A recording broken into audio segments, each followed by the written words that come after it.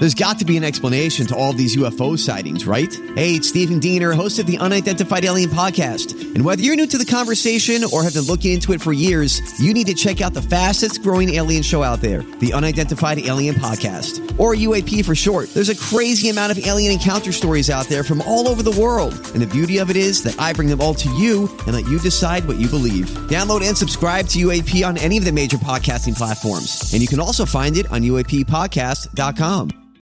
Sherman and Tingle in the morning. It's time to Ask Blanche. This is where Blanche Horowitz from our collections department swings in and answers your questions you've sent in. And you have one here this morning, Blanche? I do.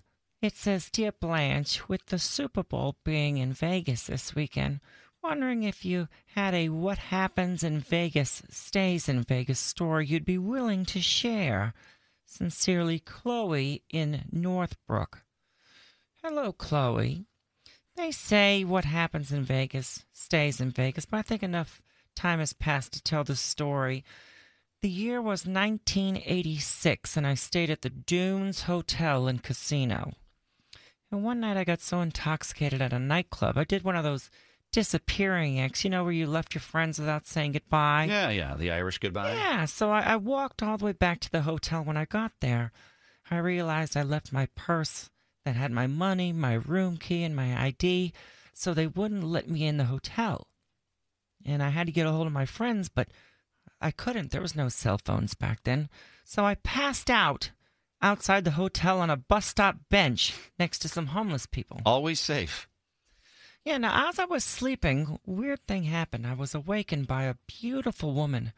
And she goes, Hey, honey, my name is Lisa Welchel. I play Blair on The Facts of Life. You're too classy to be sleeping on a bus stop bench. Come with me, I'll take care of you. The Blair from The Facts of Blair Life? from Facts of Life. Now, I was just hammered, so I pulled up my pantyhose that had fallen to my ankles, and I went with her. She takes me to a tattoo parlor I'll never forget, and I said, What the hell are we doing here? And she says, Oh, no, sweetie, the party is downstairs. This place had a hidden room below. And when I walked in, she pushes me from behind and yells, I got the next fighter! The place erupts. I turn around and look at her. I said, What are you doing? She goes, got blow all over her face like a dog who got in a flower. And she goes, You better get in there and start fighting or you're going to be dead. Wait a minute. You B-word. Blair from The Facts of Life was running an illegal fight club in Las Vegas? I don't know if she was running it, but she had to recruit a fighter, and obviously she got me. Next thing I know, I'm fighting some other drunk lady that was found outside the Sands Hotel by Michael Gross from Family Ties. Family Ties? Yeah. Michael he Gross was shirtless, and he was yelling like Mel Gibson in Braveheart. The dad from Family Ties? Yes, exactly. Long story short, I knocked out my opponent somehow, and then I myself passed out in the ring. It was crazy. Then the next thing I woke up in a horseshoe-shaped booth. A bunch of people drinking and cheering when I wake up. In the booth with me was Tony Danza, Mrs. Garrett from Different Strokes, Rue McClanahan from Golden Girls, and Kirk Cameron, who had a shirt on that said Jesus Saves. That would be him, yeah. They were all congratulating me for winning them money. Then Rue says, Follow me, honey. Time to collect your prize. So I stumble out of the booth, where she takes me to this dark room, and I get a lap dance from a guy wearing nothing but a stormtrooper helmet and white briefs with the crotch cut out. What? Then the DJ, who was Marky Post.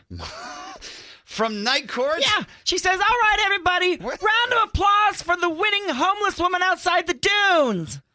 Where in the hell were you? Then all of a sudden, the stripper starts dancing for me. When he's done, he writes something on my chest with a Sharpie. Then they carry me out, throw me in a limo, pull up to the dunes, and they push me out and then peel off. Man, gone. What are the odds that all of these people that were in 80s television shows would all be in the same place? It was crazy. And then I went to sleep in the hotel room where my girlfriends eventually found me. And the next morning, my girlfriend goes, What's that on your chest? You know what it said? What's that? What happens in Vegas stays in Vegas. Shut your mouth. Yours truly, Scott Baio. That was the capper? Charles in Charge? Wrote on your chest? He was the dancer in the Wow. stormtrooper helmet. Had no idea. That whole time. It was a fight club for the fancy rich people. Wow, you should have stayed in touch with him. You could have been one of the actual Golden Girls. Oh, well, there you go. What happens in Vegas doesn't always stay in Vegas. Thank you, Blanche. Thank you. The Sherman and Tingle Show. Mornings on 97.1 FM The Drive, Chicago's classic rock.